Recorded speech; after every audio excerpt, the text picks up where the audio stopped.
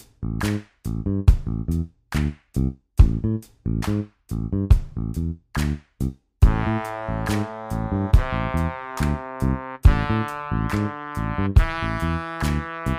think it's time to buzz.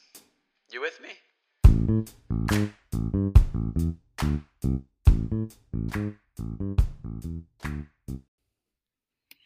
What's going on, everybody? Welcome back to another episode of Buzz Talk. Today is Wednesday, December 14th. As always, I'm your host, Kevin Henry, with my co-host, Matthew Violet. Matt, how you feeling? How's you getting in the Christmas spirit yet? How we doing? I am feeling pretty good. I got to go skiing this weekend. I went skiing all weekend till my legs fell off, which was incredible. Got to teach the lady. It was her first time ever, which was pretty fun. Went to a white elephant party. You know what a white elephant party is? I do. I What'd went you to end one of up those getting and as a present? made off like a bandit with a huge staff of fireball. Nice. Big old, I think I got like Nice. 16 fireballs maybe and a Is it big the one in the fireball candy pint. cane? It is the one on the candy cane. Yeah. So not that unique, but I actually had a ornaments full of fireball, and I ended up those got stolen from me, and so I stole the other fireball from someone else. So pretty successful there. Was it just a white elephant of alcohol?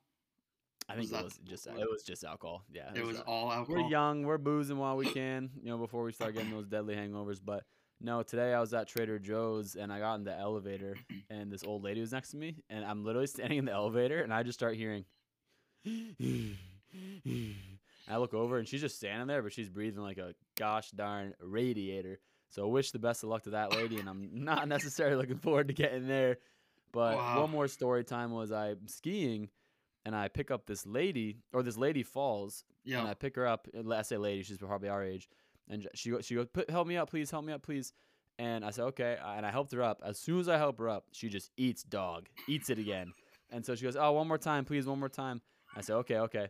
I help her up again. Oh, no, but before I help her up the second time, she looks at me, and she goes, how good at skiing are you? And I'm like, I'm all right. I can stop. I'm doing the old hockey thing. I can get down the mountain quite fine. And she goes, I used to ski double black diamonds. And I'm like, clearly you didn't. She was like slurring her words and stuff. And I was she like, was ham-boned. I think she was Doggy Sauce Johnson, if you know what I mean. So I was like, clearly you did not either. You're either so drunk you can't. Did you just ski, tell her? or... Did you just tell her she was a fraud and kept going? I was very tempted. I was about to say, how much you drink today, lady? You feeling good? But then she goes, oh hey, can I follow you down the mountain? Like I don't know where to go. And I'm like, okay, clearly you didn't ski double black diamonds if you don't know where to go. But so I'm like, okay, go this way. And so I'm trying to go down this easy way, and I just see her eat dog again, and I just sped off. I was like, good luck, lady. I'm out of here. So I was not all about that. Hopefully she made it down the mountain herself. herself. Drunk skiing lady, if you ever listen to this, I hope you're doing all right. But that's all I got for you, Kev. How about you? How are you doing? I'm good. My cousin just got married this past weekend. A lot of fun. Looking forward to the holidays. I'll be coming back up north, so got a lot to look forward to. Obviously, always have a lot to be grateful for, but want to steer back onto the pod. Got a great show intact for everyone today. We'll discuss into the Monday night game, Pats Cardinals. We'll obviously do the Week 15 power rankings. You have your Celtics weekly segment. Not a great week for the Celtics, coming off back-to-back losses, and they do play tonight. And then we're introducing a new segment, Buzz and Bees, and that's going to be hopefully something we do maybe once a month. And we're going to be joined by Alex Leet and Griffin Stryker, two very knowledgeable hockey fanatics that I trust and go to for my Bruins intake, because I don't watch it as much as I would like to, and I enjoy the NHL, but I'm a fair-weather fan when it comes to the the playoffs. So I'm excited to get our listeners some diversity in here, and then we will finish up with Connor, me, and Anai's picks. He'll be back.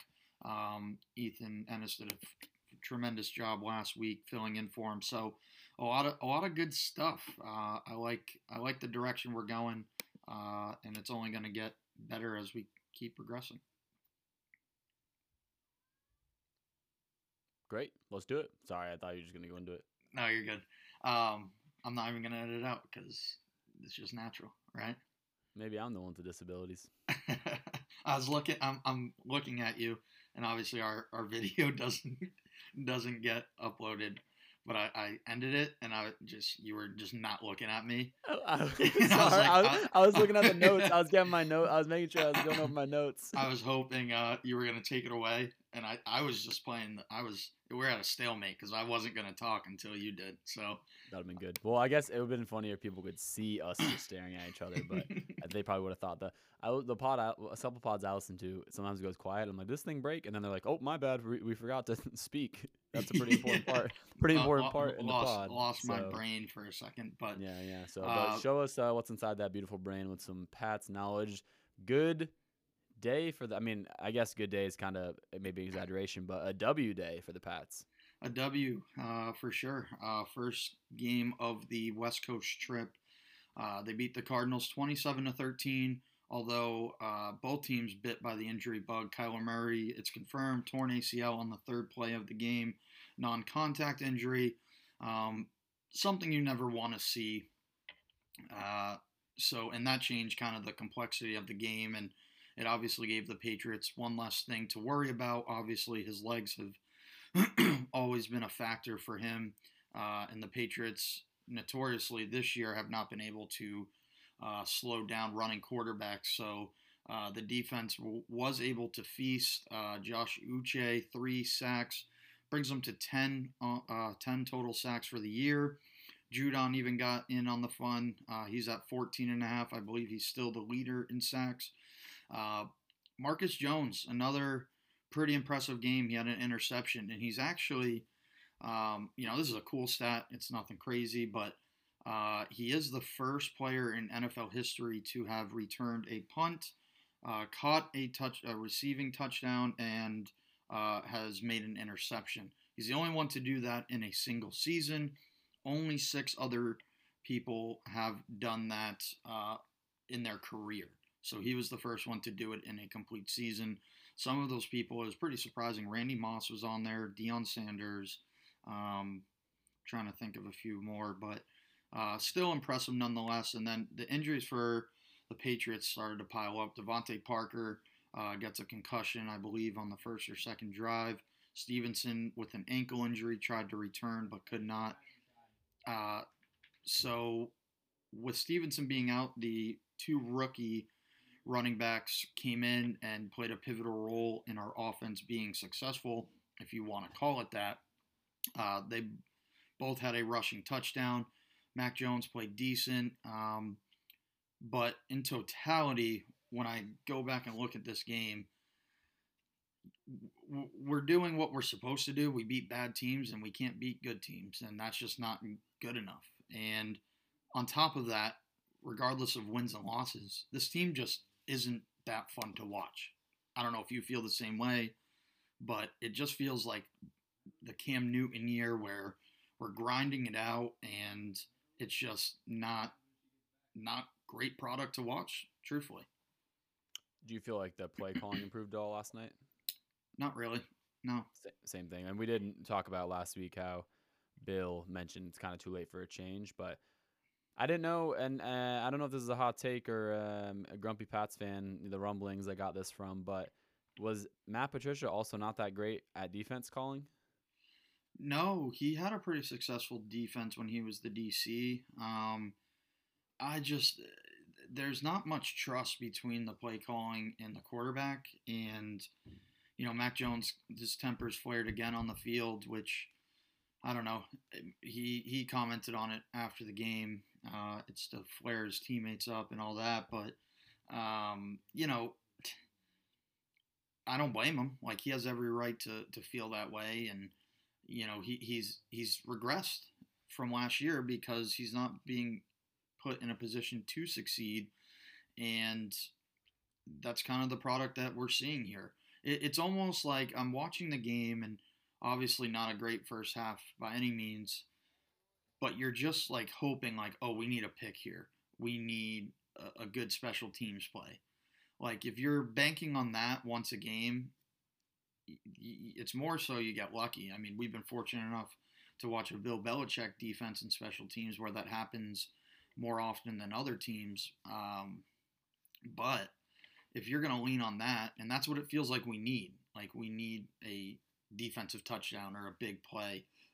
And that's just not how football always plays out. Usually it doesn't most times. I mean, I think you can get lucky once or twice, but if you're expecting to get lucky through an entire season, that's not what's gonna. If you're just like you said, banking on luck. So, yeah, it's a bummer. But I guess the crazy part is, I saw some headlines, and you correct me if I'm wrong, but it sounds like playoffs are not super out of the question if we can get a couple more wins here. No, it's not. But I mean, essentially, you have to win next week against Vegas. You're going to have to probably take 2 out of 3 against the top 4 teams in the AFC. I mean, you're at home against the Bengals. That's kind of a game you have to win. You're at home against the Dolphins, and then you're away at the Bills. You're going to have to split the Miami Bills game if you're going to beat the Bengals. So, I mean, the defense has been good, but it shined against horrendous teams. The Cardinals are not a good team, and like I said, if Kyler Murray stays in that game, that's true. I forgot about that. Yeah, that changes the whole way that game is played.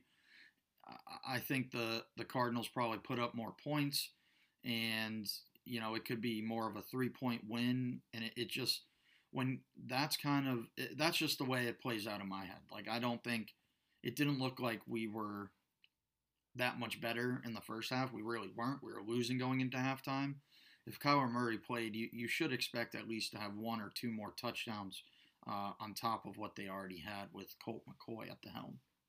Cannot believe that guy still exists. I remember you weren't on the call with some of our buddies last night. I was looking at the game. We were all watching the game, and I saw it was Colt McCoy, and I totally forgot he exists. So that's insane that he's still around. Yeah, he came into the league like late. Not and late, I mean, as in he's old.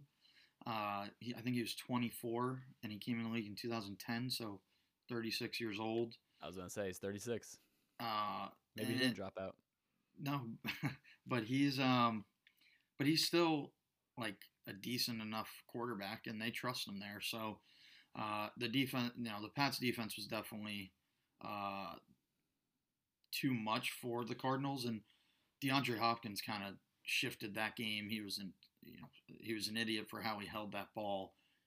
These are still professional players regardless, and if you're going to leave a ball one-handed outside of your body like that, yeah, you're going to get sacked. You're going to get stripped. And I thought it was funny. He kind of pounded out his chest like, yeah, that's on me. Yeah, no shit. It is on you. It is on you. No, I think about that when I play flag football. I run it with just one hand, and I'm like, yeah, this wouldn't work in the big league, so maybe my dreams aren't as true as I think. But no, I think, yeah, it's a bummer. I mean, one of our friends was saying this last night, where it's like, I see that you're not that excited about the playoffs, even if we made it, and I feel like and the athletes won't like this. Hopefully, you guys don't listen, but I feel like football and basketball are the 2 sports where luck's gonna run out, and you can sneak by in baseball, you can sneak by in hockey, and we'll see maybe where hockey guys disagree, but it's not gonna work out. You're not gonna. I mean, we Bengals had a little bit of a Cinderella run last year, but it turns out maybe they're more legit than we thought, and this Pats team just isn't looking, overly legit. I mean, there is the thought of any given Sunday, right? But I mean, when it comes down to it, the Patriots' offense is mediocre. I don't see them getting this fixed. Their offensive line is bad, and if you're going to rely on your defense to win you games, I mean, that's just not how the NFL is won anymore. And that's kind of how this team has been ran this year. And listen, there's going to have to be coaching changes. I don't see this play calling benefiting anybody next year.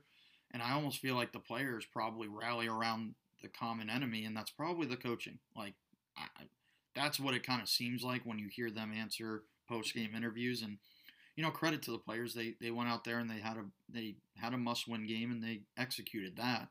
But It's just tough because you think back on all the games that we've lost that probably, we were in striking distance. The Vikings game, the Bears was, we weren't close, but that's a game on our schedule that you should win. The Ravens, even, a late turnover by Aguilar. Those are the moments you turn back to in retrospect, and it's like if we had one more win here, I mean, we'd be 8-5. You really need two more wins, so you could even go 2-3 down the stretch.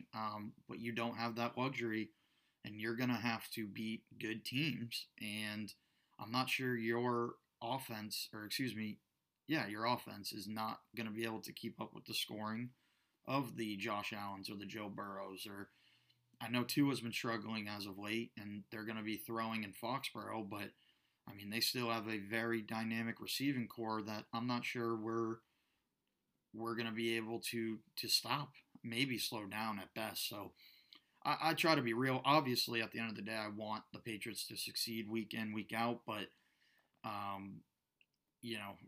this point, you're fighting with the Jets and Chargers. So we'll see how this turns out. But it's still not looking great. And the pressure on this team to execute on a weekly basis is that more intensified. Part of me wants this all to be over just so I can see you smile again. I'm dying. No, I just want. It's more so like I never had Super Bowl aspirations coming into the year. It was more so I wanted to see a future. Like, where is this team going? Not our quarterback being regressed. Like that's like pretty you have demeaning. with the Celtics, you're excited about. Even last year we lost. You're excited about this year. Right. So, and I was excited about the Pats even when they lost last year. Mac Jones played a pretty good game in the playoffs last year. Like, I thought didn't we lose like 42-7? We got crushed, but Mac Jones played well. Yeah. Yeah. The Bills scored on every possession. They had 7 possessions, 7 scores. So, defensively, a hack job. But it's I just don't know the direction. It's similar to the Red Sox, honestly. It's like, where are we going with this team? What kind of team can we build around Mac Jones? It doesn't seem like we're really utilizing all the tools to get everything we can out of him. And you kind of need to know next year if he's going to be your guy moving forward or not. And I'm not sure we're going to be in a position to give him a fair shot. What do you think right now if you were Bill? Mac or no Mac? Probably Mac. I think he's a guy that can fit the system, but he's never going to be a top 5 guy. I never thought that, but he's someone that could sneak into the top 10 year to year, and if he doesn't turn the ball over, he'll be fine. And yeah, I was going to say, I was actually talking to someone at that White Elephant party this weekend about it must be tough being, a cream of the crop in college and then coming to NFL. It's a different sport, different game rather. And so I'm sure that's a little frustrating for him, but boo-hoo. So you think I guess it's weird because we have the greatest quarterback of all time, our Lord and Savior Tom, and so we've had had that top 5 guy our whole life, ever since our brains were able to form memories. But you think teams, I guess I'm saying all this rambling is you think a team can win a Super Bowl without a top 5 guy? Because if he's not a top 5 guy, then do we need to keep searching? I mean, you need to have the right team around him. That's kind of what it comes down to. You're not gonna, obviously I'd love to have Mahomes and Allen. Look at what Jalen Hurts is doing because they built the team around him, and he also has an extra component to him in running. So I think it's possible, but if he can be even someone like Alex Smith, that'd be great. But no, he's not going to be the guy. I'm not sure he can still be that guy that you're down 2 scores in a game and he can get you back without the defense, killing you. Like, I don't see that in him. But then again, I try to think of last year and, it's still I don't think Mac Jones has won a game as a starting quarterback when the other team scores more than 25 points. Now, that's a good problem. Yeah, a good defense should not allow that much, but it's the NFL in this day and age. Points are a lot easier to get now, it seems like. So we'll see. I do want to shift to the power rankings. Do you have any more Patriots comments or thoughts? No, let's go ahead. Thanks for asking. It's really polite of you. Cool. I'll start 10 up. New team into the top 10. Maybe a little controversial, but I think they belong there. They've won their last 5 out of 6. And that'd be the Detroit Lions beating a 10 and now 3 Minnesota Vikings team, 34-23. This Lions team has been a lot of fun to watch. I still think they need a win out if they want to make the playoffs. But I honestly think they are a top 6-7 team in the NFC. And it's been a fun story to watch. I'm impressed, and that's why the Titans are not a team that impresses me. The Jets, they're good, but not good enough. The Chargers, I need to see more of. They're the team that will probably get in there if they continue to win, which I expect them to. But honestly, I like the Lions. Their defense has been playing a lot better, and their offense has been it's been getting better. So I'm going to put the Lions in at 10. The Dolphins coming in at 9, 8-5, losing to the Chargers in LA. That's their second straight loss on the West Coast. Tua has looked not great, and if they have Super Bowl aspirations, Tua cannot play the way he has been playing. At number 8, the Ravens at 9-4. They just get by the Steelers 16-14. Tyler Huntley, I believe, went down. I don't even know the third string's name, but they still take one in the Steel City. At number 7, the Minnesota Vikings, 10-3. They dropped a lot in these. I think losing to the Lions is not a good look for them. And this Vikings team they are who we thought they were. Their ceiling, I don't think, is very high. I now put the 49ers and Eagles kind of in their own category as far as Super Bowl favorites in the NFC. So a disappointing week for them. In front of them now, the 49ers, 9-4, decimating the Bucs. 35-7. Tom Brady, only his second game played in San Francisco ever. Did not go as planned. Brock Purdy looked pretty good. I hate that I said that, but it's just too easy to not get out there. So the 49ers, their team plays hard. They're very, very talented. They did lose Deebo Samuel for probably 3 to 4 weeks, so hopefully he can get back and get healthy. At 5, probably the hottest team in the NFL, the Bengals, 9-4, beating the Browns. Deshaun Watson looked horrible. They won 23-10. At number 4, the Cowboys needed a late game score to beat the Texans, but still finished the job. They won 27-3.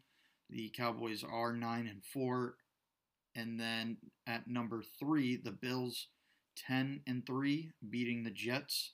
That offense still isn't looking great, but overall, very talented team. Expect them to be there at the end. And at 2, the Chiefs, they keep on winning. The Broncos actually made a formidable comeback, but came up short, and they are officially eliminated from the playoffs. And at number 1, a team that could potentially go 16-1 is the 12-1 Eagles. They rout the Giants at the Meadowlands 48-22. Matt, if you want to read it back to the fans, I would appreciate it. This guy needs a break. He's working hard out here. At number 10, we have the Lions, 6-7. Number 9, the Dolphins, 8-5. The Ravens at number 8, 9-4. The Vikings at number 7, 10-3. The 49ers, 9-4 at number 6. At number 5, the Bengals, 9-4. Kevin's making live edits. Kevin's making live edits. I looked back at the notes and I saw the Cowboys and I'm like, I forgot to put their record in, and it is 9-4 though. So I didn't even notice that. Number 4, we have the Cowboys at 9-4. Number 3, we have the Bills at 10-3. Number 2, the Chiefs. So the Bills are 10-3. Okay, that makes more sense. Yeah. Number 2, we have the Chiefs, 10-3, and number 1, we have the Eagles. And to touch on your comment about the Lions, controversial, this is not the standings, baby. This is the power rankings. And if you're hot, you deserve to be on here. If you're hot, if you're buzzing, if you're not, and you're talking. If you're buzzing, yeah, you think you like you ran with talking's bad. So I guess kind of talking out that talk without walking that walk, sort of. I was gonna say if you're buzzing, we're talking. Right. So the Lions are buzzing. That's why we're talking. Exactly. Yeah, it's interchangeable, right? Like I think it could be used in many different ways. Buzz talk actually, I don't think we've ever shared the story. It was kind of just a dumb idea. We were probably getting high, whatever, doing something stupid back when our hoodlum days, and you were either buzzing or you were talking. You're either about it or you're not. So that's actually where that Buzzing. originated from, and it stuck. And I think it was a clever name for the podcast. Just Well, my thoughts. you're a clever guy, so that makes sense. You want to talk Um, about these guys in green a little bit? yeah, I'll let you do that, and then once we're done with that, we'll shoot over into our Buzz and Bees segment. Like I said, Alex Leet and Griffin Stryker are going to join us, but Matt, get it going with the green guys. Yeah, so we'll start off with some good news, then we have some bad news. So, like Kevin alluded to, and I don't even think it's bad news actually, but maybe I'm just optimistic. So, like Kevin alluded to, not the hottest week for the Celtics. We went 1-2 this week with a win, with a not only a win, another stomping at the Yeah, that game was Suns. crazy. And then, yeah, another stomping. We had a friend say, "Oh, no way the Celtics win tonight." I said, "It's the Celtics, buddy. Come on." And they stomped. And then I The must have been Celtics are wrong the or put some, balls. yeah, the Celtics are the balls. Must have put some bad energy into there because then they got whooped a little bit. Not even whooped. I'll talk about it in a little bit, but they lost to the Warriors, and then the Clippers gave them a little good beating. I think I got that Clippers score wrong on my notes. I think it was 103-19, but or 119. But yeah, so we had a reality check this week, and we had great team win in against the Suns. Tatum was talking about how there's a little bit of beef because they remember in I think it was in Phoenix, the Suns have been winning a good bit against the Celtics recently. So Tatum says we have your number, and they pretty much What's the dominated. number? Yeah, what's the number? I think it's your number. Bad luck for you. But no, I think they Mm, just got up early and then it became a team game. So I like the quote Mazzulla kind of foreshadowed. He said, speaking about what the Celtics did to the Suns, this could happen to us. It might not, but we're going to go through some type of obstacles throughout the year. And I was wondering, Kev, Mazzulla, absolute man, or maybe a little too serious? Should we have some fun here? I'm Kind of Bill. Oh, no, you're all good. Kind of Bill-esque there. He was saying, don't celebrate too much. But I wonder if the players are kind of saying, hey, well, let's have some fun, eh? Probably not, though, because they want to win. But we talked about, I already know your answer because you're a big, we all should be, big championship guy. You don't care about these regular season wins. I agree. But I was watching that game live and watching them splash threes, and they like did not miss for like I swear, what was it? The second quarter, it was just insane to watch. It carried into the third quarter. I think the starters came out. I don't even think they played the fourth quarter. I could absolutely be wrong. I fell asleep before it, but just an absolute splash show from those guys to start off the West Coast trip. But obviously, the next two games did not go that way. A couple little tidbits. This one's for you. Cornette with the perfect 6 for 6 against the Suns, and a little There bit you less, go. cool. Grant Williams also 6 for 6, Wow. but not as cool as Cornette though. And I Okay, did notice not as much Pritchard as we want, and there wasn't all that much Pritchard in the Warriors or the Clippers game, so not sure what's going on there, but.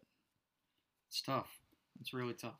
And then I had this little tidbit out. One of the stuff I was reading about, they included this 41st sellout crowd in a row for Phoenix. So I know we don't really have that problem. We don't really have that problem for in Boston and some places maybe like in New York or what. But no, I think it's cool, especially in these. I wouldn't call Phoenix a small market. Phoenix is a massive city, but I feel like there's nothing more sad than like a sports team where the people don't go and they're like these athletes are playing, there's no fans, there's no Right. support, a little strange. So we haven't obviously being from Boston and I haven't been out, or not from Boston, being from New England rather, and I haven't been in Seattle long enough to see, because we just got a new hockey team, but I wasn't here when when the Supersonics left and things like that. Allegedly we might have someone back in the next few years. We might have a team in the next Seattle few will years. probably get another basketball team. Yeah, They'll so probably people, put one in Vegas and yeah, another somewhere else. people love the sports here, but no, I thought that was a little bit of cool tidbit. But yeah, but then the good times, because that was 8 of 9, we won 8 of 9, Right. and then the good times came to an end. And so yeah, I think it's just a really reality check. I have said here I'm a Warriors fanboy. botched these scores this week. You're correcting me. Warriors fanboy. I think that if I was a betting man, I would already would have bet on the Warriors, even though I'm not I do the Celtics segment, but something about Steph, I just think he's God. But did I get it right? Did you just change it back? Yeah, you got that right, but you did get the Clippers wrong, right? The Clippers wrong, yeah. Okay, I looked at that and I was like, I saw the game last night and I was like, that scores. I'm looking at the score right now that I put on the notes. I'm like, that's not right. No, because I think the Clippers game was the first, not the first. It might have been the second game this year. We have not scored over 100 points. I think you're wrong about that. We did score 100 points in the Clippers game. No, we didn't. Check it right now. We did not. Check it. Read me the score, and then we'll see. 113 to 93. Nuh-uh. No way, is it? Oh, well, I apologize. Apologize for this dropout here. No, I thought for some reason it was like 123, 103, but no, I'm wrong. No, and that's crazy too to me because I'm telling you, just with these high-scoring games, 10 years ago, that would have been a normal game. But thank you, Steph. And I saw Draymond say, and this isn't a Warriors pod, but I saw Draymond say, we've been sluggish and we needed this dub. And I just think it just kind of re-energizes or whatever you want to call, refreshes that whole vibe about Warriors are legit. And if you were betting, I've made money off the Warriors. If you're going to bet, I guess I actually probably can't give betting advice. And it might be a good idea. I'm not sure it's a good idea or not to bet on the Warriors, but it could be.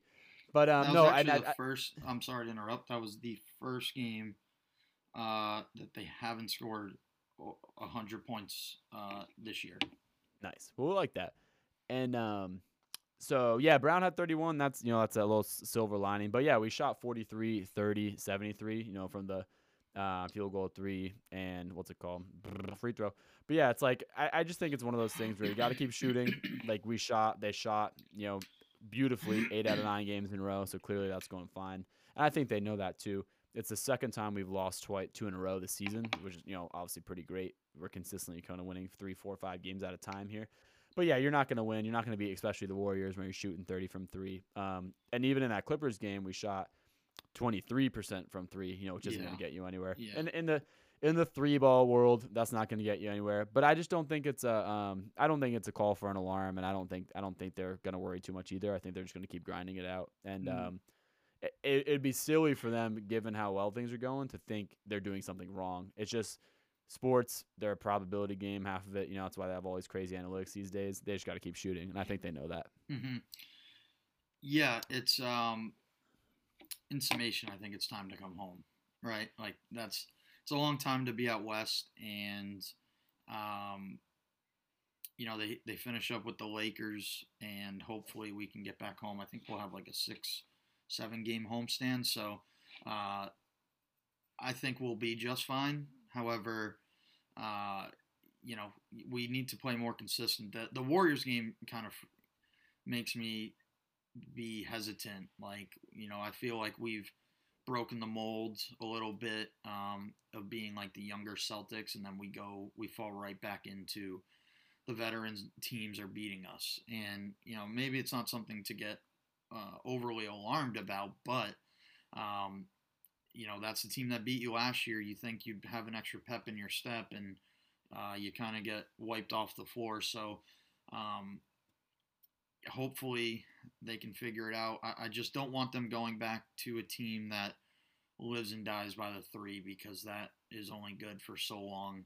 And I think the reason why the Celtics have been good this year is they've been so diverse in the ways that they can beat you. So hopefully they can keep up that same energy.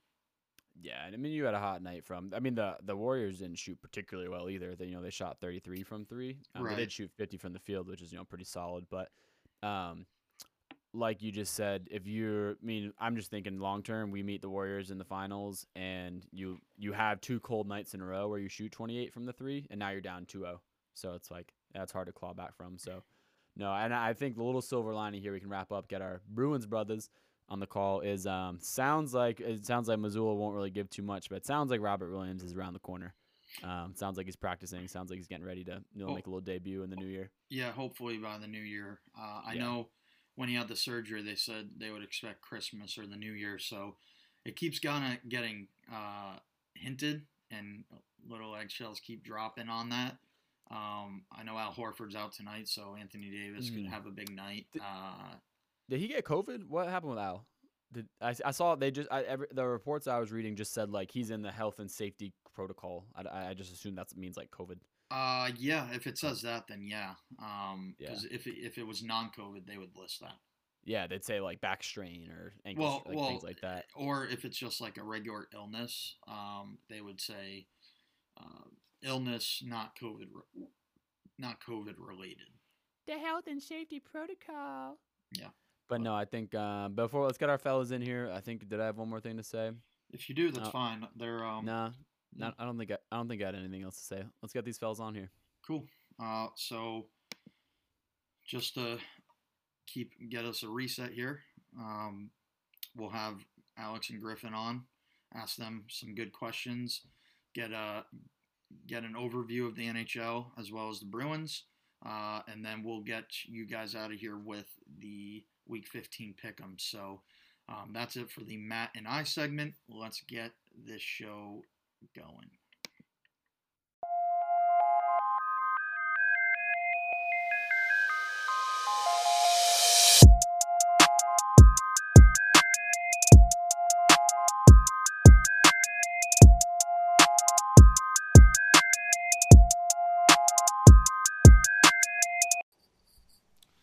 All right, and we're back at it.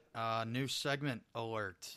Buzz and Bees. We're joined here with Griffin Stryker, Alex Leet, two hockey guys.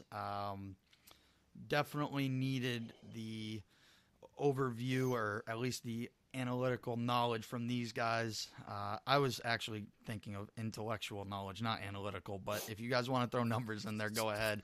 I'll start it off. First, I want to get how we feeling. I want to read the room. I can't see Alex. I can only see Griff. Leet's gray, man. Leet, how we doing? I'll start with you, and I'll move to Griff.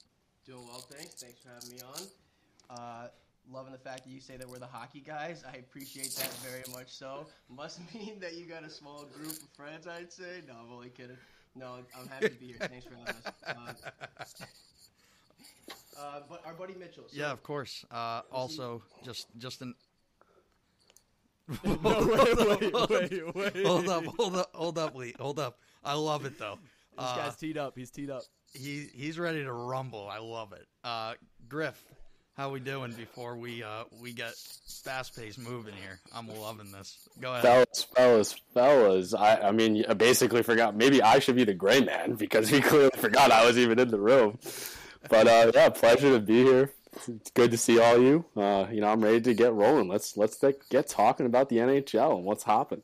Okay, so obviously we're doing this via Riverside, and we're not in person. However, I'm gonna ask you guys questions. You guys can kind of go back and forth on it. I don't really have much of a take. I don't watch the Bees as much. I know that Krejci came back this year, and we got a new coach. But talk to me like I am in first grade, like I'm stupid. So You did drop out of school. Remember that? I did drop. Well, I didn't drop. Well, I did. I got my GED. But anyways, I'll start it off rip. What did you guys make of the Mitchell Miller situation with a team that was playing so well and making a signing that probably wasn't even a high reward with such a high risk? I'll let you guys kind of tell the viewers about that. One of you. Yeah, I would say in terms of Mitchell Miller, it's kind of one of those signings where it's definitely a head scratcher. You kind of look towards upper management where you say, why bring in all the media and all the controversy that, he kind of brought. I know Mitchell Miller, phenomenal hockey sensation. I mean, right now he's playing in the USHL and he leads, defensemen in points. That's something that, the Bees are definitely looking to always bring in talent, but it's just not one of those things where I would agree with. You have your core group and core leadership group in Krejci, Marchand, and Bergeron. They specifically asked, and put it to the group, about the signing, and even before it, hey, if we bring in this kid, what do you think? And they declined. They were like, no, we don't need this in our room. It's not a type of personality that we want in the room. Especially when you're having a season that they've had, with 20 games, within the 20 games, we were, like 18-2. Yeah, that's unheard of. That's their best start in franchise history. And it's one of the best starts in NHL history. So, you definitely got to kind of look at them. It's definitely not a good look on Don Sweeney's end. I can see, we definitely have traded away a lot of our picks and stuff. So, it's him trying to maybe make up for it. But, when your core leadership group and things are going well currently, why kind of stir the pot and kind of mess with that and take the, the shine off of what we've had so far at the year. So I definitely wouldn't agree with it, but at least we kind of went through and, obviously a couple days later, I believe on that Sunday, we got, unsigned them and, got rid of them. So I think a lot of people were, happy that did happen. It's just questioned on why it happened in the first place and why it took a little bit longer than expected to kind of get them out of the organization. Yeah, it didn't even seem like they did their research. And, I did like how the players came out in, whether it was post-game interviews or whatever, and they kind of stood against it. Because it's just, why are you throwing a wrench in something that is going so well, sort of thing, right? So, Lee, I don't know if you have anything to add, but I just thought it was a very fascinating story and something that the Bruins did very fast. Yeah, absolutely. No, so go ahead. Sorry, Kevin. So I was glad I was able to mute my mic over here because I've been laughing about how badly that intro was. I was so distracted by the camera. I was trying to get it going. It was horrible. That intro is hilarious. Horrible. I've been laughing about it, and I'm sorry about that. It's just too funny. But chalking it back up to what we were talking, basically. No, you're good. That's me all the way. You can't make it up. It's such a hot start. It's too funny. So, you bring it. The one thing I had to say is ultimately you can't imagine inflicting that amount of emotional pain that is supposedly, Miller inflicted on this classmate of his. So at the end of the day, it's just Neely says it was a decision that they didn't take lightly, and that they, based on everything that they looked into, he deserved a second chance. So it ends up being, at the end of the day, your own morals, your own values. Do you look at that and say, that he deserves a second chance after what you know, or do you say, no, totally unacceptable, not something that we want part of us? And I think that no matter what, it doesn't matter what sport, what organization, what industry you're in, that's basically how I think you have to look at it. Does he deserve a second chance? Sure. If you feel that way, okay. And then if it's a group decision that he doesn't feel that he doesn't deserve that, then keep him out of your organization. Yeah, it was just. I'm happy we're past it because I do listen to a lot of local sports radio up in New England, and that was the story, and it just overlapped the amazing success that the Bruins got off to, and I kind of want to transition into that for purposes since I can't see you, Lee. I'm gonna just go by I'll let you know who I'm asking the question because. If we were able to see each other, it'd be easier, and that's why we're definitely having you guys back on. But it's not detrimental to this episode. Kev, can I say something? Go ahead, absolutely. So Kevin took my question and then just didn't get my take. So I was kind of crazy. No, it was weird that they threw the wrench in there. I'm not going to go and beat the dead horse, but and I'm not going to get all wishy-washy political either. But it was a bummer because I looked into it a lot more, and it sounds like the kid's not even sorry. And so it seems like the kid needs to have a couple years in the mirror because it sounds like he's kind of blackballed for the next couple years. Mm-hmm. You said that Coyotes are kind of a sketchy organization in terms of their morals, and then if the Bees are dropping them too. So I know the three of you. I know we've not always done the incredible things growing up, and I don't think you should judge people on things they do when they're kids. But at the same time, it's like he got to the point where he knows what he did was wrong. It sounds like he doesn't even care. So I hope he can look in the mirror, and because obviously he's a talented kid, so I hope he looks in the mirror and can get that part right. But that's all I had to say. And that's a good point, Matt. You were the one who put that on there. That was such a good topic that it's kind of been in the past now, so I wanted to get their take on it. But this is the good stuff. Obviously, with the start they've gone out to, most points in the league. Griff, I'll let you start us off here. What do you think this Bruins ceiling is going forward? Yeah, I think, going into the start of the season, I didn't have many high hopes. New coach coming in, Jim Montgomery. And additionally, starting out, we didn't have three of our best players in Charlie McAvoy for the first 2 months of the season. We didn't have Matt Grzelcyk, and, we didn't have Brad Marchand. Those are three key pieces to our core group. And, top six guys at the end of the day. They put up a lot of points. They eat up a lot of minutes. When, we started winning first, couple of games, I was like, wow, we look very good. We look like a fresh look on the game and a fresh kind of group here. I think with the way, looking back on the first, let's say 27 games that have, transpired here, our ceiling, I think personally, like, we could win the cup. We're very, very deep. We roll four lines consistently, and when you have a third line of, Charlie Coyle, Taylor Hall, and, Jake DeBrusk or Trent Frederick, they switch them kind of back and forth. That is insane. Taylor Hall was a Art Ross Trophy winner, back in the day. Like, What is that? I don't even know what that means. Art Ross Trophy winner is the most, points in the league. So, like, okay, that's yeah. That is actually bonkers. Yeah. So, it's just crazy to have, back in the day, that's a third liner on our team. Right. It shows a lot of depth. Mm-hmm. So, I definitely think that, with those, lines there, when you have Pasta with Krejci and, Zaka, that's pretty solid. They've been putting up points. Like, we're getting contribution from everyone in the lineup, and that's something that we haven't seen.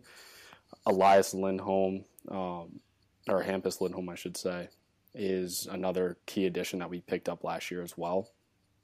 And I think our defense is, unstoppable with a lot of depth, size, and, you can tell that they're not really afraid to turn the puck over. They rush the puck a lot more. Mm-hmm. They think more offensively, which I feel like with Bruce in the past, it wasn't that way specifically. So I got a new look on the game. Being very deep, I think, we definitely have a chance to make a solid run. Good. And Lee, I kind of wanted, what's the identity of this team? And do you think that they can keep winning at this kind of pace for the rest of the year? Yeah, I would say so. I would also go back and Art Ross, Taylor Hall, Hart Trophy. So little mistake there on Griff. Probably just made a mistake, but Hart Trophy. Hart Trophy. Yep. Not MVP. Most points Hart. No one's perfect. And furthermore, can the team pick it up? Can they sustain this? Of course. I mean, you would have to look back, right? You can compare this to maybe the 2018-2019 Tampa Bay Lightning, or the 2015-2016 Washington Capitals, or even even sooner, the Colorado Avalanche last year, just rolling through teams early on, looking very, very good right off the bat. I think the most significant thing at this point, or maybe like one of the most important stats that you can see so far, is the goal differential between the Bruins. That's one of the biggest things that everyone's talking about right now. And they're plus 48. They've scored 48 more goals this year than they have let in. That's huge. That's the other teams that even come close to that would be the Maple Leafs at 23 and the Devils at 36, who is another team that's setting records this year. And the Leafs at 23. So other than that, all these teams are putting way less goals in than they're scoring, than they're conceding, and that's making a big difference. Can they keep it up? Of course. Yeah, I absolutely think so. Yeah, and Griff Griff alluded to it, and this is something I picked up, like listening to Boston radio, is they're a very high-paced team, and they were kind of saying how that might not transition well into the playoffs. Lee, would you agree with that? And what makes this team so distinct from the rest of the league? I know the Devils are neck and neck with them, but I'm just curious on that because of how well they have been playing for this whole year. Yeah, I think a lot of that is okay. So last year maybe when they were were juggling lines, I guess you could say, to get some guys to produce. They were putting guys together, hoping that they would get some fire under them, and they would keep that core three together. And I think that this year what you have is kind of what Griffin was mentioning before, extreme depth. I think you look around the league, and there's a lot of different guys playing on third and fourth lines who are scoring points. Maybe he's in the dozens of points now. A lot of even young rookie players coming into the league and making a difference. But you know, it's the experience. It's the group that they have now that I think they've been playing together for the past couple of years that know what it takes to get to the cup and know what it takes to go to the distance. I think that's making the biggest difference at the moment. Good. Matt, I'll let you take the reins here. If you have any questions, I just wanted to facilitate it to get it jumping. But if you have any questions or anything else on there, fire away at these guys. Oh, gosh. No, I think, Griff, I'll shoot one at you. So Kevin kind of mentioned on his notes. I've seen, as long as I've been playing NHL 13, NHL 2012, of course, I was pretty good at the top Jed Snides. I've been seeing names like Krejci. I've been seeing names like Bergeron. So how do you think these guys still have a few more years in them, or do you think they're kind of getting to the end and kind of reaching for that last cup? Yeah, good question for sure. Can you name the players on the NHL covers of 12 and 13? Because I know I can. Oh, Giroux. Claude Giroux is one of them, right? Bingo, 13. You yep. like that? You like that? Yeah. I don't have a shot at 12. I just have Giroux's face just what's called branded into my brain. Yeah, no, hey, with the amount that you played 13 with all those top Jed Snides, I can imagine for sure. Leader, I know you know NHL 12, the cover. Oh, yeah. Steven Stamkos is right on that puppy. Who is it? Steven Stammer. Matt was a big Sedin brothers. He loved the Sedin I love those brothers. guys. The I think I saw they Sedins. went to the Hall of Fame recently. Yeah, they did. Both of them, and that brought up some other things with the media in terms of Boston, Vancouver, debacle within 2011 and stuff like that too. So, but yeah, no, definitely two great players. And then kind of getting back to your question in terms of, is it their last kind of kick at the can per se?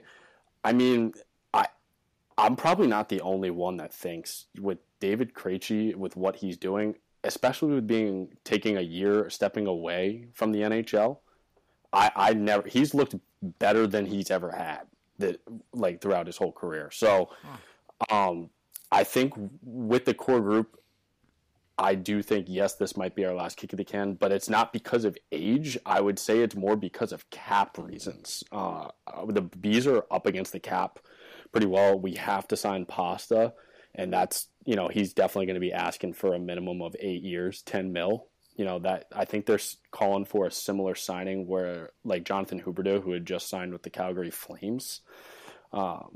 And that's just kind of a similar stature to what Pasta is kind of bringing to the table and to our lineup.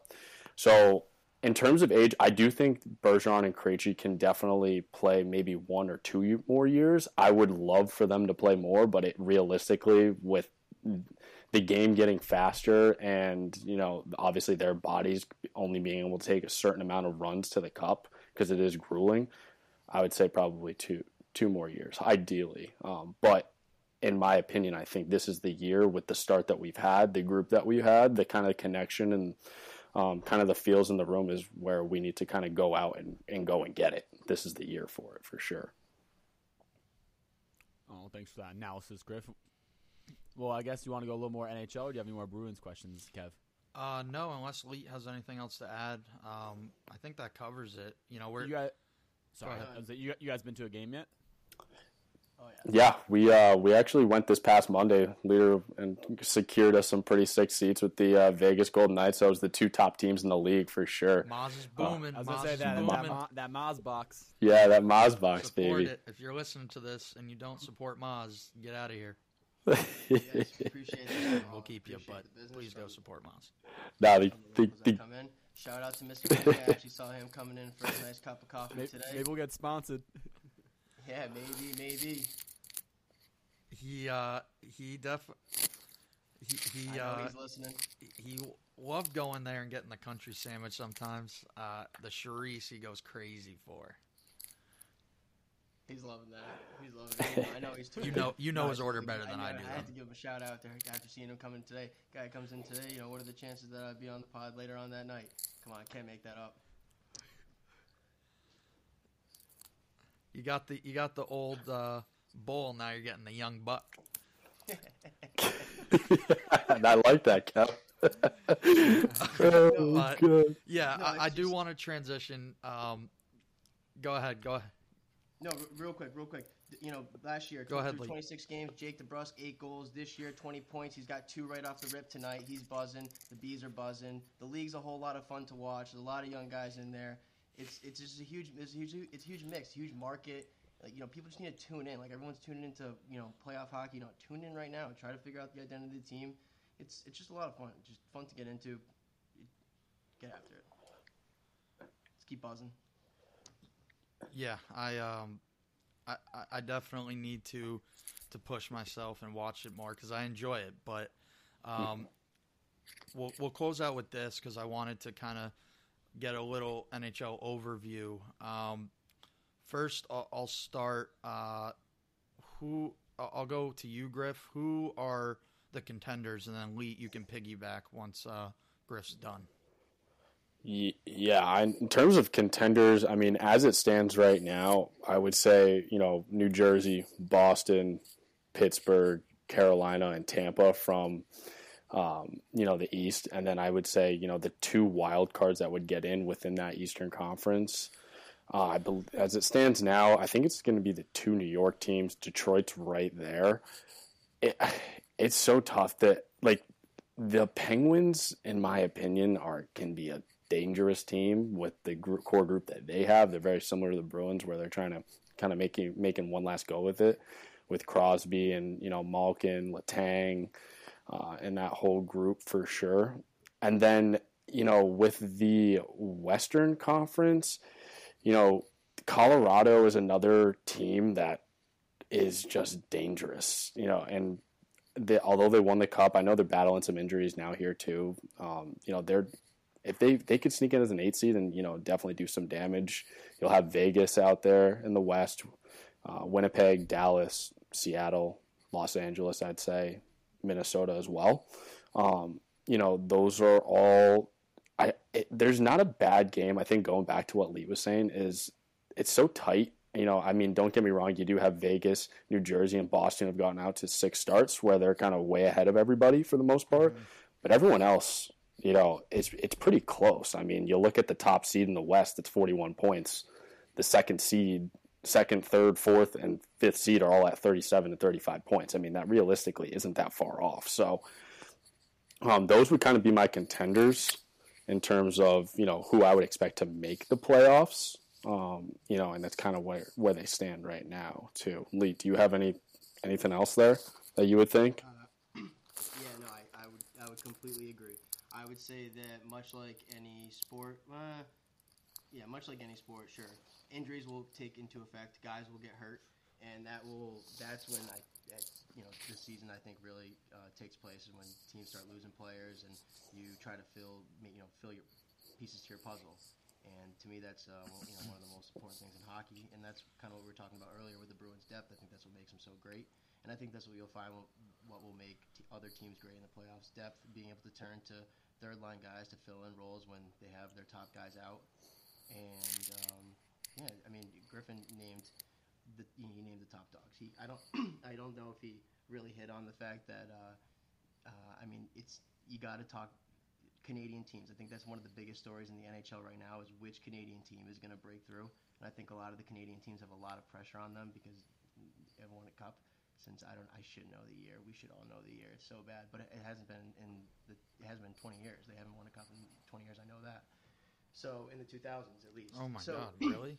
That's insane. Decade, yes. So there's a lot of pressure on those Canadian teams to come through.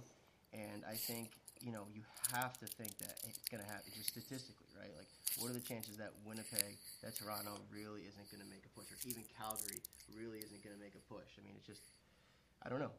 It's tough to bet against because it's going to have to happen. Or Edmonton. I don't want it to happen necessarily, but I guess I don't know if I should say that. But, I think that's part of it too. Like, which one of these Canadians is going to break through? Yeah. I think the most fascinating storyline year in, year out is how Toronto just cannot get out of the first round.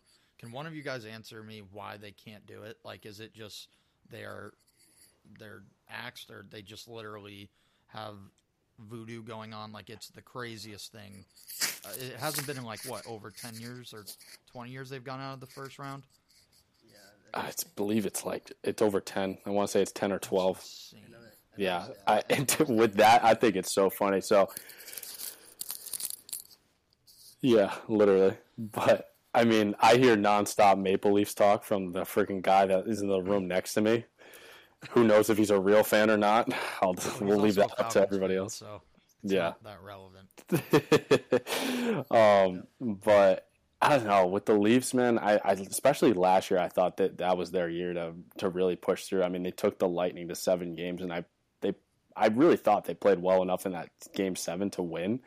Last year was really kind of just goaltending, and I think that's been a big thing for them as well in the past. You know, they haven't had the best goaltenders, and with Matthews, Marner, Morgan Riley as their core group, and even William Nylander, I think there's been a lot of controversy in terms of they've all been so young. I mean, they haven't really been exposed to a lot, and now with their 4th, 5th year in the league, they definitely have gotten exposed to a little bit more. I would hope personally that they would get out of the first round. Ideally, I would love to see a Boston-Toronto matchup where we can knock them out again, but a lot of it's the pressure. I just don't think, when you're in Toronto, they're in the media constantly. When you're walking down the streets of Toronto, you are the face of the country, essentially, with Austin Matthews and Mitch Marner. So that's a lot of pressure to kind of put on them. And I'd say McDavid from Edmonton has the same, issue.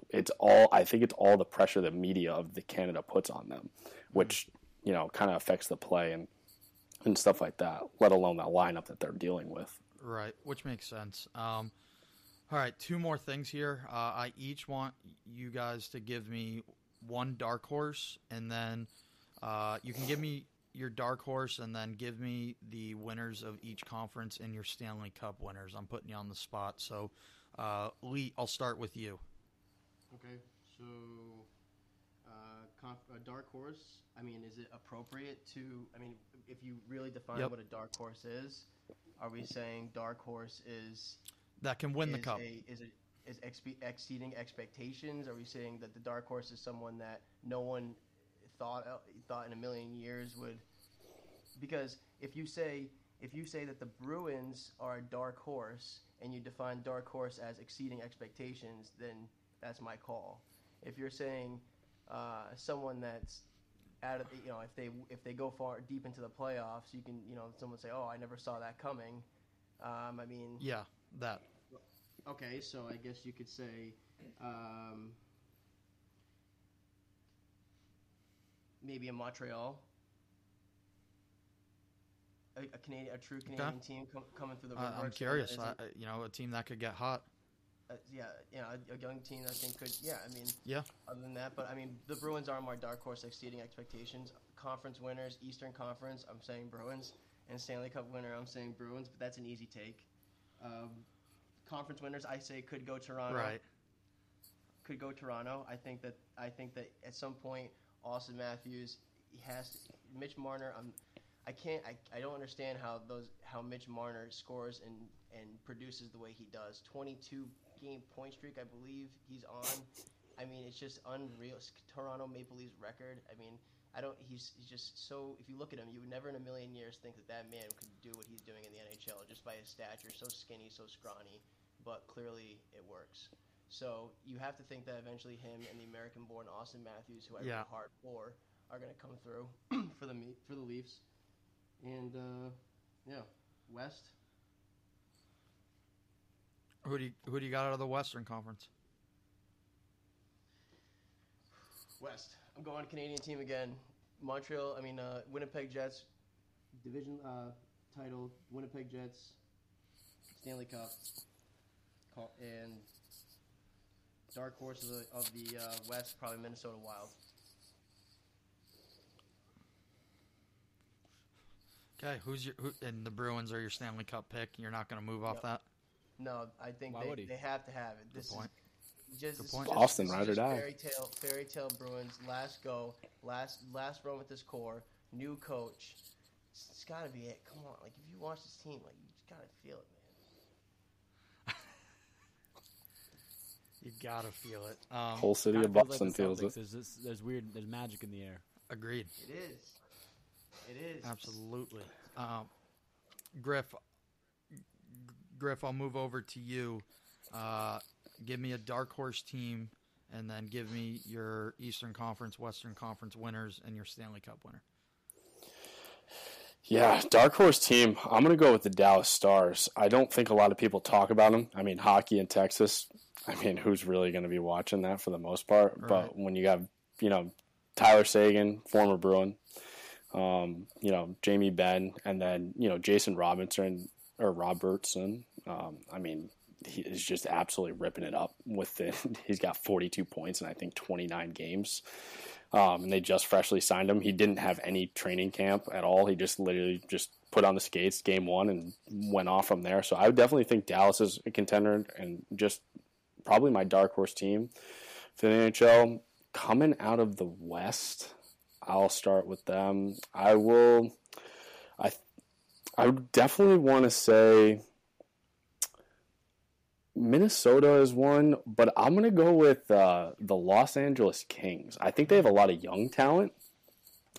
I think they can, if they can get the goaltending from Jonathan Quick, they definitely can make a run. I mean, Drew Doughty, they have a solid back end with him leading kind of that group, and then Anze Kopitar is one of the best centers in the league. Just pretty much all around in terms of offensive and defensively wise. They kind of call him the Patrice Bergeron of the West, specifically. So I think my Kings would probably, come out of the West there. In terms of the East, I'm going to be right there with Lee. I would love for the Bees. I think, as we were saying, magic is in the air. I would love for them to come out of the East. It is going to be very tough. I'm rooting for them, but I would say the Pittsburgh Penguins come out of the East this year. I think it's also their last kick at the can. Matt knows probably from, NHL 12 and 13. Unreal team to play with. Unreal. I mean, yeah, you said the guys, Malkin and then Letang, and I was like, it's the same guys. Same guys. It's great. Hockey always blows my mind with that. It feels like these guys last forever. Yeah. I think with that core group as well, Jake Getzel playing with Crosby, they're unstoppable. And I think that they're going to be, forced to be reckoned with, in that Eastern Conference. Cup winner, I'm going to go with the Bees. I'll stay at home. I think we're going to keep that magic in the air. I think this is the year to do it, make up for that painful 2019 loss to the St. Louis Blues. I'm still not over it, but I think, those would be my top picks. Okay. Well, Matt, I don't know if you have any other questions before we get them out of here. I just want to say this has been a lot of fun. Little technical difficulties, but that's something we can get squared away. And if you've been listening to this show, we've had our issues. Never mind with having guests on, but this is definitely something I want to incorporate on a monthly basis. Kind of get a Bees update, a little who's buzzing, who's talking. That's where I want this to go. And if Lee can figure out his video situation, I think we'll be buzzing more than just talking as a gray man. Yeah. No, I got nothing to agree. say besides I appreciate you fellas coming on. We really love it. Appreciate you, fellas. Thank you very much for having us. I mean, it's You got 2022. it. You think I have it figured out over here. I mean, that's also funny. There's a lot of things that we could be doing, a whole lot of illegal stuff, too. And we're over here talking sports, so you got to love that, boys. Productive stuff is what we're about. I think Elite just left us, but He's over and out. Hey, he's short. He's straight to the point. We gotta love it. There'll be some editing on this segment, but no, definitely a lot of fun. That's all we have for this segment. We appreciate it, Griff. Matt, if you have any closing remarks before we get to pick'ems, take it away. Nothing. Thank you guys, everyone, the audience for listening. Thank you for the Griff, the Elite for coming on and giving us your thoughts. We really appreciate that. Thanks, fellas. Appreciate you having me. We'll be back. Yes, you will. All right, take it easy.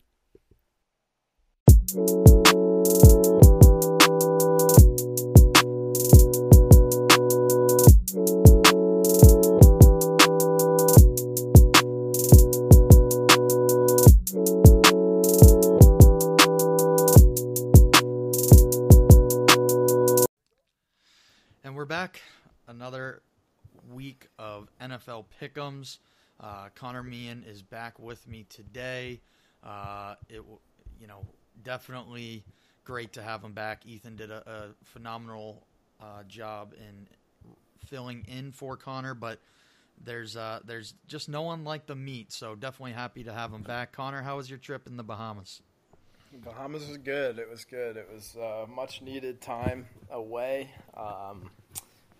Hated missing it. Shout out to Ethan for filling in. I almost couldn't have done it better myself. It was flawless. A lot of great insight. So excited to have him back in the future. But yeah, felt weird not being on. But it was good to get away. So happy to be back. Good. Well, finally, I can talk some smack. I'm not totally back in the standings by any means, but last week I went 9-4. Connor 6-7. Definitely needed to get back to the drawing board and fight me off from climbing back in this thing. Total records now: Connor 129-76, myself at 123-83. So you still got a sizable 6.5 game lead on me, or 5.5. I don't know. 6.5. 6.5. Thank you. Yep. So still a very sizable lead. But I am playing for my pride and my dignity, and hopefully, numbers will prevail. Also, Connor was knocked down from a bye week in our league. He lost because of the Patriots' defense, so just wanted to add that in there. I know that one's tough, probably more tough than this. Yeah, I mean both are tough. I mean, that was such a bad week that I haven't experienced ever on this podcast. So I really had to spend some time kind of researching and some really difficult picks this week. But yeah, it definitely sucks losing a fantasy game and having to root against your team's defense. I was literally I said "fuck" when the Patriots had their second pick, and Miriam was like, "Why are you pissed?" So that was weird. I'm never doing that again. But yeah, new week, new week. Flipping the page. There we go. Well, you make a good point. So no more bye weeks. We're getting down to the nitty gritty. We're starting to now see where teams are going to fit into the playoff picture.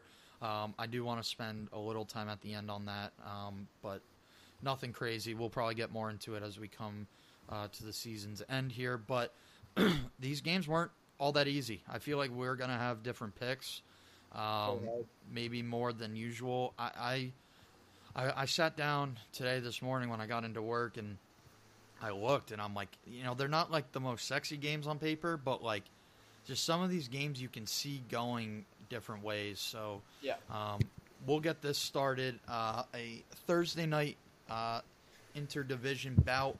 The 49ers, 9-4, obviously dismantled the Bucks, going into Seattle at 7-6.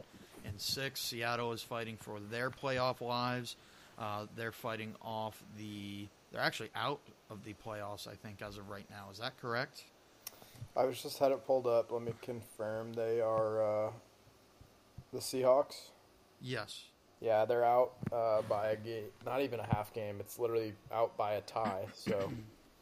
A quarter of a game? I don't know how that works. Yeah. How I always picture it is if the team basically they have one more loss, but if the Giants lose, it's weird. I don't understand how that works in games behind. But you can start us off here. Who do you got?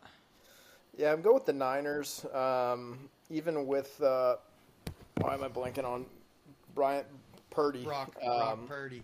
Yeah, Brock I mean, Purdy. obviously, great showing by him. Showed he can go in and win games. I don't think he's like the second coming of Tom Brady, or any, maybe he could be, but I'm saying we don't know that yet. So I can still see him having a game. I don't know if it'll be this one where it's like he makes some mistakes. But the Seahawks are kind of reeling right now. Geno Smith's coming down to earth a little bit. Defense is exposed, hurt, banged up. I still like the Niners to get one done here divisionally. I just think top to bottom, better team, smothering defense might make life difficult for Geno. So, yeah, we're in agreement there. I think, another injury to Debo, which is not great. It's fortunate enough that it's only going to look like it's going to be 3 to 4 weeks. So hopefully he comes back because he's a big part of that offense and another versatile weapon for them. But yeah, I 49ers here. I think the Seahawks might fade out. I think a team like the Lions could fade in. We'll get to that. But yeah, I like the Niners here on the road. Hopefully we can get a Thursday night game that's fun to watch. And if you go back and listen to last week's episode, I said the Rams and Raiders game was going to be one of the more better games on Thursday night. Not to toot my own horn, turns out that was correct. I think that might have unreal been. pick with the Rams. I have no idea why in the world you went with that. That would have been the last pick I would have ever picked. But hats off to you. Yeah, it before Baker too, right? It was before Baker, and it was weird because it was honestly an easier pick of mine. Like, it was just something I saw and it felt right. Like, I should have been wrong. 3-game win streak too. 3-game win streak. I know. I don't know. I just did not think the Raiders were that great. Their offense has been booming, but it was just one of those weird things. And listen, I was just as close to losing that game as I won it. So you got to get a little lucky there. I definitely did, but for some reason it was just like instinctual. Like I thought back on it when you texted me about it. And I'm like, honestly, that was like the first thing I picked. I just home team, whatever. But we'll move on here. 3 Saturday games, 1, 4, and a Saturday night game. Not all pretty good games, honestly. I mean, you got the Colts going into Minnesota. Minnesota coming off a devastating loss. The Colts are just not a great team, put it that way. I have the Vikings here for numerous reasons. More so, it's a get back on track game for them. Yeah, I mean, again, their defense is not great. There's a lot of concerns there, but I think against the team, obviously they got exposed last week, as a defense. But when you're facing an offense that just really isn't too, nothing special about them, I think they're going to be in position to win one of these pretty handily. Cool. Moving on, the 4:30 game on Saturday, Baltimore Ravens 9-4. Travis Huntley went down, or I think that's his name, went down. Brett Huntley, whatever, went down in the game against Pittsburgh. They still pulled that one out. Their defense saved them again. Going into Cleveland, Deshaun Watson looked terrible. They honestly had a chance to come back and win that game. It was kind of a winnable game for them, but they lost to the Bengals. Connor, I'll let you start off with this one. Yeah, I'm actually going to go with the Browns here. I don't think they're going to be winless with Deshaun this year. Like, they're going to get one win, at least one win. I like this to be a game. I don't know what's going on with Lamar. I've heard that he may be out another week. I guess just questionable. So probably won't feel great about it if Lamar's playing. If Tyler Huntley's playing, I feel a lot better about it being a low-scoring game where the Browns can tough one out. But I'm going to roll with the Browns this week. I think it might be a divisional game where they kind of get their first win and play spoiler a little bit for the Ravens. Yeah, I'm actually in agreement with you. I think the Browns win this game.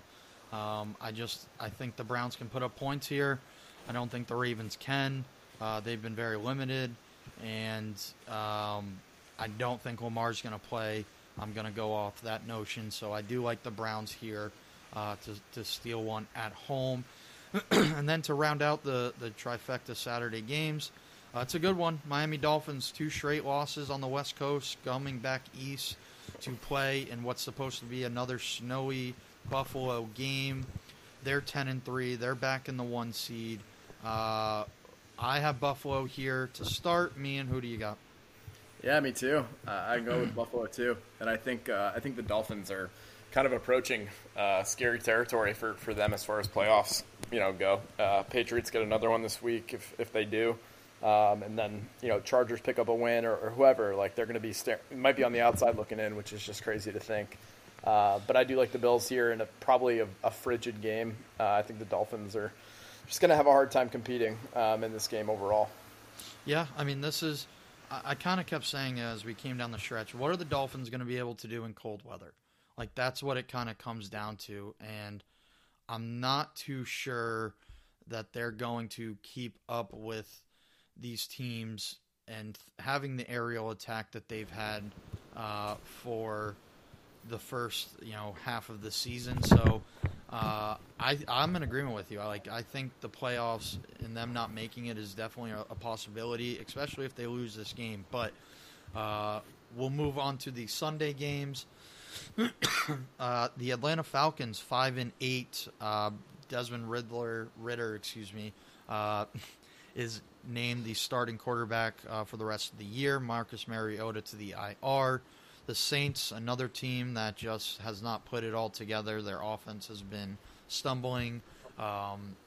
They are at home. Mian, I'll let you start with this one. Yeah, I'm going to go with the Saints here. Really don't have a strong thought about either of these teams. I don't give a lot of thought to either one. Two bad teams. And I'm just going to honestly go with the home team. I think the Saints play a lot better at home in general, and I think rookie QB making his first start on a bad team is a difficult place to be. So I can see some magic. I can see him coming in and having a great game. We've seen that plenty of times. But I'm just going to go with what feels right here. So I'm going to go with New Orleans. Okay, yeah, I'm also going with the Saints. I think that I just think Desmond Ritter, his first start playing against a good Saints team, that's tough. A good Saints team. Good defense. I think their defense is still good. Like I just think that offense has not been able to figure it out. They don't have a true identity. Kamara hasn't even been able to get going. And when you put more pressure on the defense, they're not going to look as good. But I think if your offense is better, they could have been a decent team. But a game that I'm not very much interested in watching, same as you. And I think this next game also falls into that category. 12-1 Eagles on the road playing against the 3-10 Bears. I feel like the Bears are not this bad, but they end up with 3 wins, 13 games in. That's just, I don't know. With Justin Fields playing, it just felt like they've been better. I think the Eagles have a very good shot at finishing 16-1, and I think they make another step towards that. I think they win pretty convincingly in Chicago on the road.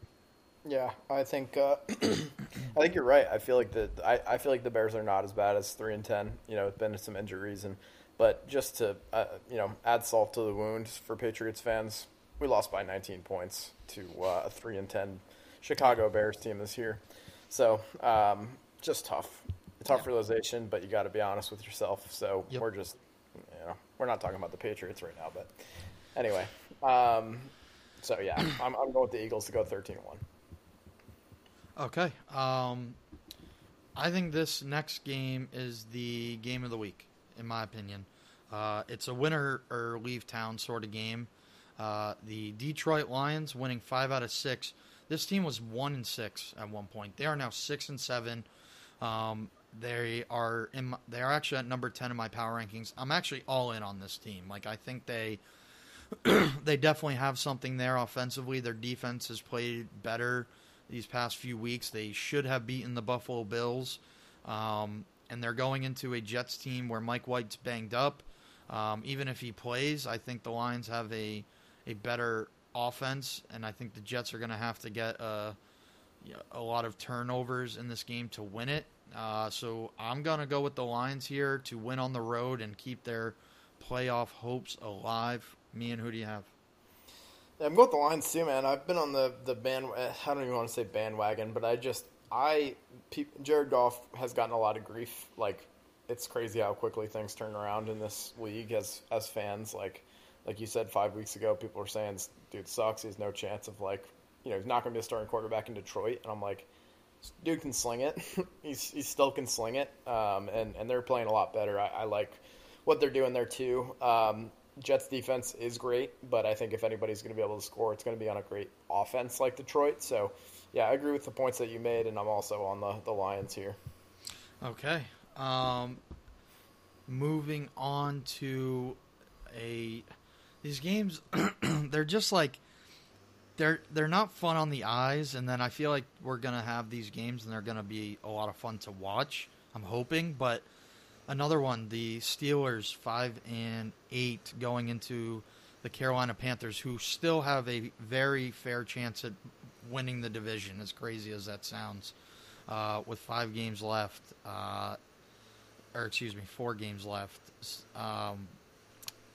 Who do you have here, man? I'm going with the Panthers. Mitch Trubisky got plugged right in. A couple turnovers. Didn't look good. The Steelers' offense has only looked even remotely serviceable with Kenny Pickett under center the whole year. You take him out of the equation. I don't know. Do you know what's going on? Is he out? I'm not sure. I didn't watch football this week, so I have to catch up on it. Yeah, but I don't know. I know Mitch came in, and if Mitch has to start, then that's definitely going to be an issue. Yeah, if Mitch starts, I really don't think they have a chance. They can't score points. Even with Kenny Pickett, I'll roll with the Panthers here. They got something to play for. They've got an identity now, and I don't want to see Tom Brady not in the playoffs. But if the Panthers make it, I just think that's a hilarious story. So I'm gonna ride with them here in just hopes that they get one done. Yeah, it's not out of the picture, and to be 5-8 and not out of your division is just absolutely ludicrous. You talk about the Patriots at 7-6, pretty much done with their division. Like it's what a joke. I mean, that's got to be one of the worst divisions that's played out, and I don't know when. There was a Seahawks team. Sorry to cut you off. That You're won good. the division at 7-9. Under Pete Carroll, I think. The right Marshawn before Lynch Russ. game, I think they beat the Saints. It was that game when they played the Saints at home. I could be wrong, but I think it was that year. It was very early in the Russell Wilson era, or right before. I can't remember, but Yeah, that's crazy. Moving on to the Cowboys, 10-3, going into the Jacksonville Jaguars, 5-8. They had a demanding win at Tennessee last week, but I'm going with the Cowboys here. I think they are actually a Super Bowl contender, and they did not sign Odell Beckham Jr., but they did sign T.Y. Hilton to a 1-year deal out of the goddamn woodworks, mind you.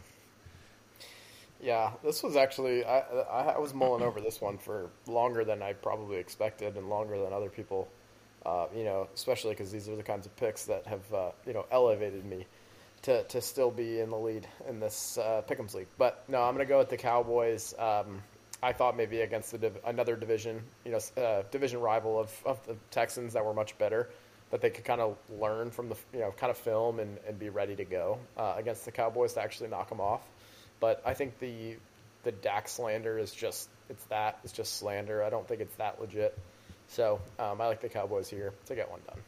Okay. And probably the game that they should just give the Chiefs a win. I don't think this game should be played out of safety for the Texans. I just think this has got to be the biggest mismatch. I'm interested into seeing what the line is. I would give the Chiefs like 11 points, maybe more, 13. I don't know. I just think this is a game where you could see Mahomes get out early. I know the Texans have actually been playing teams like tough, but they suck and they just end up losing, and they find ways to lose. I'm going with the Chiefs. I hope this game just gets ugly early, but I just don't see it going any other way. Yeah, this is the IMG Bishop Sycamore NFL game of 2022. Agreed. The Texans are running a 2 QB offense in the NFL. Like, what are we doing? At least they were last week. So, yeah, Chiefs go to 11-3. I think Mahomes is out by the beginning of quarter 2. Okay. This is an interesting game. Another toilet bowl game. Arizona Cardinals, obviously without Kyler Murray the rest of the year. losing his season to an ACL injury. They're at 4-9. Playing the Denver Broncos at 3-10, they have been officially eliminated from the playoffs. And Russell Wilson got knocked out last week while he was mounting a comeback to play the Chiefs. I have the Cardinals here. I have no faith in the Broncos, regardless if Russ plays. I'm over his BS. Give me the Cardinals and Colt McCoy. I can't do it. I cannot do it with these Broncos anymore. Yeah, I can't either, but I'm going to go with the Broncos this week. I almost hope Russ doesn't play. I think they have a better chance if he doesn't, just to get some new blood in there. I think they will be more motivated if he doesn't play. So I'm kind of banking on him being out and them just, they don't like him. I don't know what it is, but I mean, Colt McCoy looked awful. I know he wasn't ready to play, but he was terrible last night. So the Broncos defense is comparable, to the Patriots in some ways. So I'm going to go with the Broncos to go undone there. Yeah, when you're getting compared to the Denver Broncos of 2022, your offense sucks. There's no way to put it. That leads us into the Patriots, coming off a Monday night win, in large part to their defense and rookie running backs. Obviously, they have the injuries of Parker and Stevenson. Hopefully, they progress and are able to go for this Sunday afternoon game. This is a game that got flexed out of the Sunday night football slot, I think deservingly so. This is another must-win for the Patriots if they want to get themselves in the playoffs. They had to win these two West Coast games. Personally, I think they get the job done here, but we know Bill's success in playing his former coaches, but I still like the Patriots here to not be as stupid as the Raiders. Yeah, me too. I mean, I'm really just going to do this because, the Raiders have lost ugly games, and I just want to believe, if they want any chance, obviously, of getting in, they have to win this game. So I'm going to ride on that. I want to root for them to get this thing done, to be in a position to even have a chance going into the next couple, division games that they have and the Bengals. So I'm going to go with the Patriots here too, probably potentially the highest, above 500 that they're going to be the rest of the year. So. Yeah, I'm in agreement with you there. But the one of the two 425 games, probably the more these both are better on paper, I guess you'd say. The Tennessee Titans 7-6 going into the Los Angeles Chargers at 7-6, probably the hardest game left on the Chargers schedule of the year. I think the Chargers get it done. I think they have everyone back healthy on the offensive side. I think that's scary for the Patriots and the Jets' sake, who are chasing or who are all playing for that last wild card 7 seed spot. And I think I like the Chargers here to win at home. Yeah, me too. And another tough one for me to pick because I do still believe the Titans will hang in. They're going to win their division. They're going to be a playoff team, I believe. And I thought there was a chance. I didn't feel good about them losing 4 straight. But I think the Chargers are trending in the right direction. They're getting healthier offensively, getting healthier, starting to click. So I like them to get one done here as well. Okay, and then the Cincinnati Bengals, 9-4. I think the hottest team in football going into Tampa Bay, who are coming off one of the worst losses probably in Tom Brady's career. It was only his second time in San Fran, and boy, was it a dud. It's tough to see Tom kind of play this way. I don't think it will be the end, but if it is, it's a pretty sad way to go out. Even if they make the playoffs, this is a team that does not have Super Bowl aspirations, in my opinion, too broken. And for all those reasons, I like the Bengals. I think they're the better team, and I think the Bucs are in jeopardy of losing this division, as sad as that is to say out loud. Yeah, I think you got to make this pick, emotions taken out of it, which, if you use any logic, this really wouldn't even be a game that we'd be discussing if Tom Brady wasn't on the Buccaneers. I think this would be a game that we'd be like, no chance that anyone else wins. So, going to take the emotion out of it and just going to pick the clear, winner here. And I hope Tom surprises me. Yeah, he's going to have to pick up a lot of the slack, but It's another one of those teams. I'm not as down bad against this team as I am the Broncos, but just a team that I kept investing myself into week after week, and the product has just gotten worse. They've just been a very bad team, and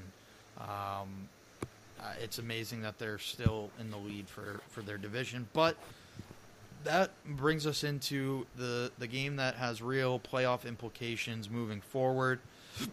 The I was going baseball there for a second. The New York Giants 7-5-1, playing the Washington Commanders, also at 7-5-1. The Commanders had a bye week before they tied the same team they're playing on Sunday night. Mian, I'll let you get us going with this one. Yeah, so rematch of the tie, that happened a couple weeks ago. I'm actually not going to pick a winner for this. I'm actually going to pick a second tie. That'd be insane. No, that's funny. I actually am in a fantasy league where you can tie, and I tied twice, and I finished in 7th place outside of the playoffs at 6-6-2. That's so insane. That shouldn't be allowed. So I have a weird feeling that might happen here, just because I'm picking it. But I picked the Commanders in this game just because I like them better. I like Tyler Heineke. I like what they're doing. I like the comeback that they've had. It's been super low-key. This team was terrible through 5 weeks. They were 1-4, I want to say. And I've just been on their bandwagon. So in a game that's tough to pick, I'm going to ride with them here at home. Yeah, I'm actually there with you. I just think they're the better team. The Giants are banged up. Their season might be kind of spiraling down. Saquon has not been healthy. Their wide receiver core has been depleted. So I think the Commanders are the better team. They're more fresh. They're coming off a bye, and they're at home. So give me the Commanders in that Sunday night NFC East bout. And finally, a Monday night game that probably at the beginning of the year ESPN was licking their chops. Now it is a game that probably will not get tuned into all that much. Los Angeles Rams coming off that miraculous Baker Mayfield-led drive win, playing the Green Bay Packers at 5-8. It's going to be freezing in Lambeau, and that's why I have to pick the Packers. I just don't think this Rams team is great. I think the Baker Mayfield saga might be done. He might be out of this league within the next 2 years, and I just don't think. Yeah, I just don't think. League. I just don't think he's a great quarterback. I really don't. Damn. Sheesh, 2 years out of the league. I don't think he's that like. There's 70 quarterbacks in the league. You don't think he's top 70? I just don't think he really loves like playing football. I think he's the kind of guy that wants to play at a high level, and I just don't see him coming in and playing as he could do so much more business like not being a backup quarterback. But been wrong before. I just don't see him as a lifer as a backup, and that's what he would be. Yeah, jeez, I almost want him to show out and win this game now, but that would be against my pick because I'm gonna go with the Packers too. I just think you don't the believe boys in him from either. LA, huh? You don't believe in him either, right there. I don't believe he's gonna be out of the league in 2 years. My God, the dude's like 26 years old. Yep, he's Fuck. not committed. No, I'm gonna go with the Packers though. I don't think the boys from Los Angeles are gonna be able to hang in Green Bay, even if it's a ground and pound game, like cold weather game. It's just. Packers are built for this. They have to win. They might be able to get in if they go 3-1, maybe, but they need to win out. So I like them to get one done here in a winnable game. Okay, so that covers all the picks we had. Just what did we one, have? right? Just Yeah, I one. Was it In a toilet bowl game. Was it the Cardinals Broncos? Yep. Okay, yeah, just one. I thought we'd have more different picks, but I guess too. on paper. Well, we both went Browns there, and I think I was expecting you to, and then, or we do have two because you went Panthers, I went Steelers. Oh, you went Steelers? I did go Steelers, yeah. Oh, okay. The Cowboys Jaguars, like that's a weird one. Like it's a game that I definitely could see Jacksonville pulling out. The other ones, I mean, Titans, Chargers, sure, but like that Titans offense has been brutal, and they haven't been using Derrick Henry down the stretch, which is concerning, especially for fantasy purposes. But before I get you out of here, Mian, and we end the show, I wanted to get your take on the AFC playoff picture, and I'll add this to our segment as we go down the stretch, kind of an AFC playoff picture and where we see teams lining up and all that. You got 3 7-6 teams fighting for that last spot. I'll give you their schedules, and you tell me who you think gets this last spot. Jets are playing versus Lions, versus Jags, at Seattle, at Miami. Then you got the Chargers playing the Titans at home this week. They'll go on the road to Indianapolis, back home versus the Rams, and then on the road against Denver. Definitely the softest schedule left. And then the Pats, probably the hardest, at Raiders versus the Bengals at home versus the Finns at home and at Buffalo. Who do you think takes that last spot in the AFC playoff picture? I mean, in a normal world, I think it should be the Chargers. Obviously, it's like they shouldn't lose any of those games. But it is the Chargers, and I think you've called out Brandon Staley a lot here, and I have a feeling they're going to shoot themselves in the foot in at least one of those games to make it interesting. If the Patriots can take 2 of the next 4, they're going to be in a decent spot, probably tied up, and I think they've got a couple of tiebreakers, which if they can take maybe specifically the Dolphins game to up their division record, I think that might be huge in a tiebreaker. Mm-hmm. But I think that the Chargers are best positioned to get there, but I wouldn't count out the Dolphins continuing to fall and being right in there. Like, as far as there might be 2 positions, 2 spots open here at 6 and 7, and 4 teams vying for it. So Chargers to get in, and then Dolphins are Pats to hold on. Yeah, I'm going with the Chargers. I think as much as I don't like the Chargers and Brandon Staley, I just think that the schedule favors them so much. Now, if the Titans can beat them, it's going to make things a lot interesting. I mean, as a Patriots fan, like I talked to Matt about this in the show, but you got to take this game. This is the must-win or your season's over. And then you're going to have to really take 2 out of the next 3. Like, your best bet is probably against the Bengals at home. And then the Finns, if they continue to slide and they're coming into Foxborough on a cold day, great. I think that's the most winnable game is the Dolphins. After the Raiders, the Dolphins is the game that is a must-win. Yeah. And that's a New Year's Day game.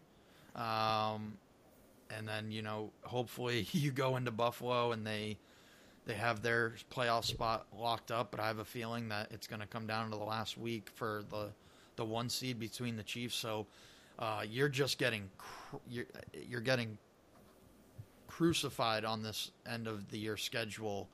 And you know what? I don't feel that bad because you lost to the Bears, and then you lose to a Vikings team that you probably should have beaten. It's tough. Those are the 2 games that I'm going to look back on and say those are the games you should have won, and we wouldn't have even had to have this discussion that we're having now. Yep. Agreed. But that will wrap up this segment and also the show. Connor, great to have you back. Ethan, we'll get you on for playoff pick'ems, but it's good to have some formalities back and structure. Connor, always a pleasure. Thanks for everyone tuning in. We'll see you next week. Let's get in the Christmas spirit. Have yourselves a good day. Later, and folks. A great rest of your week. Bye. Bye-bye.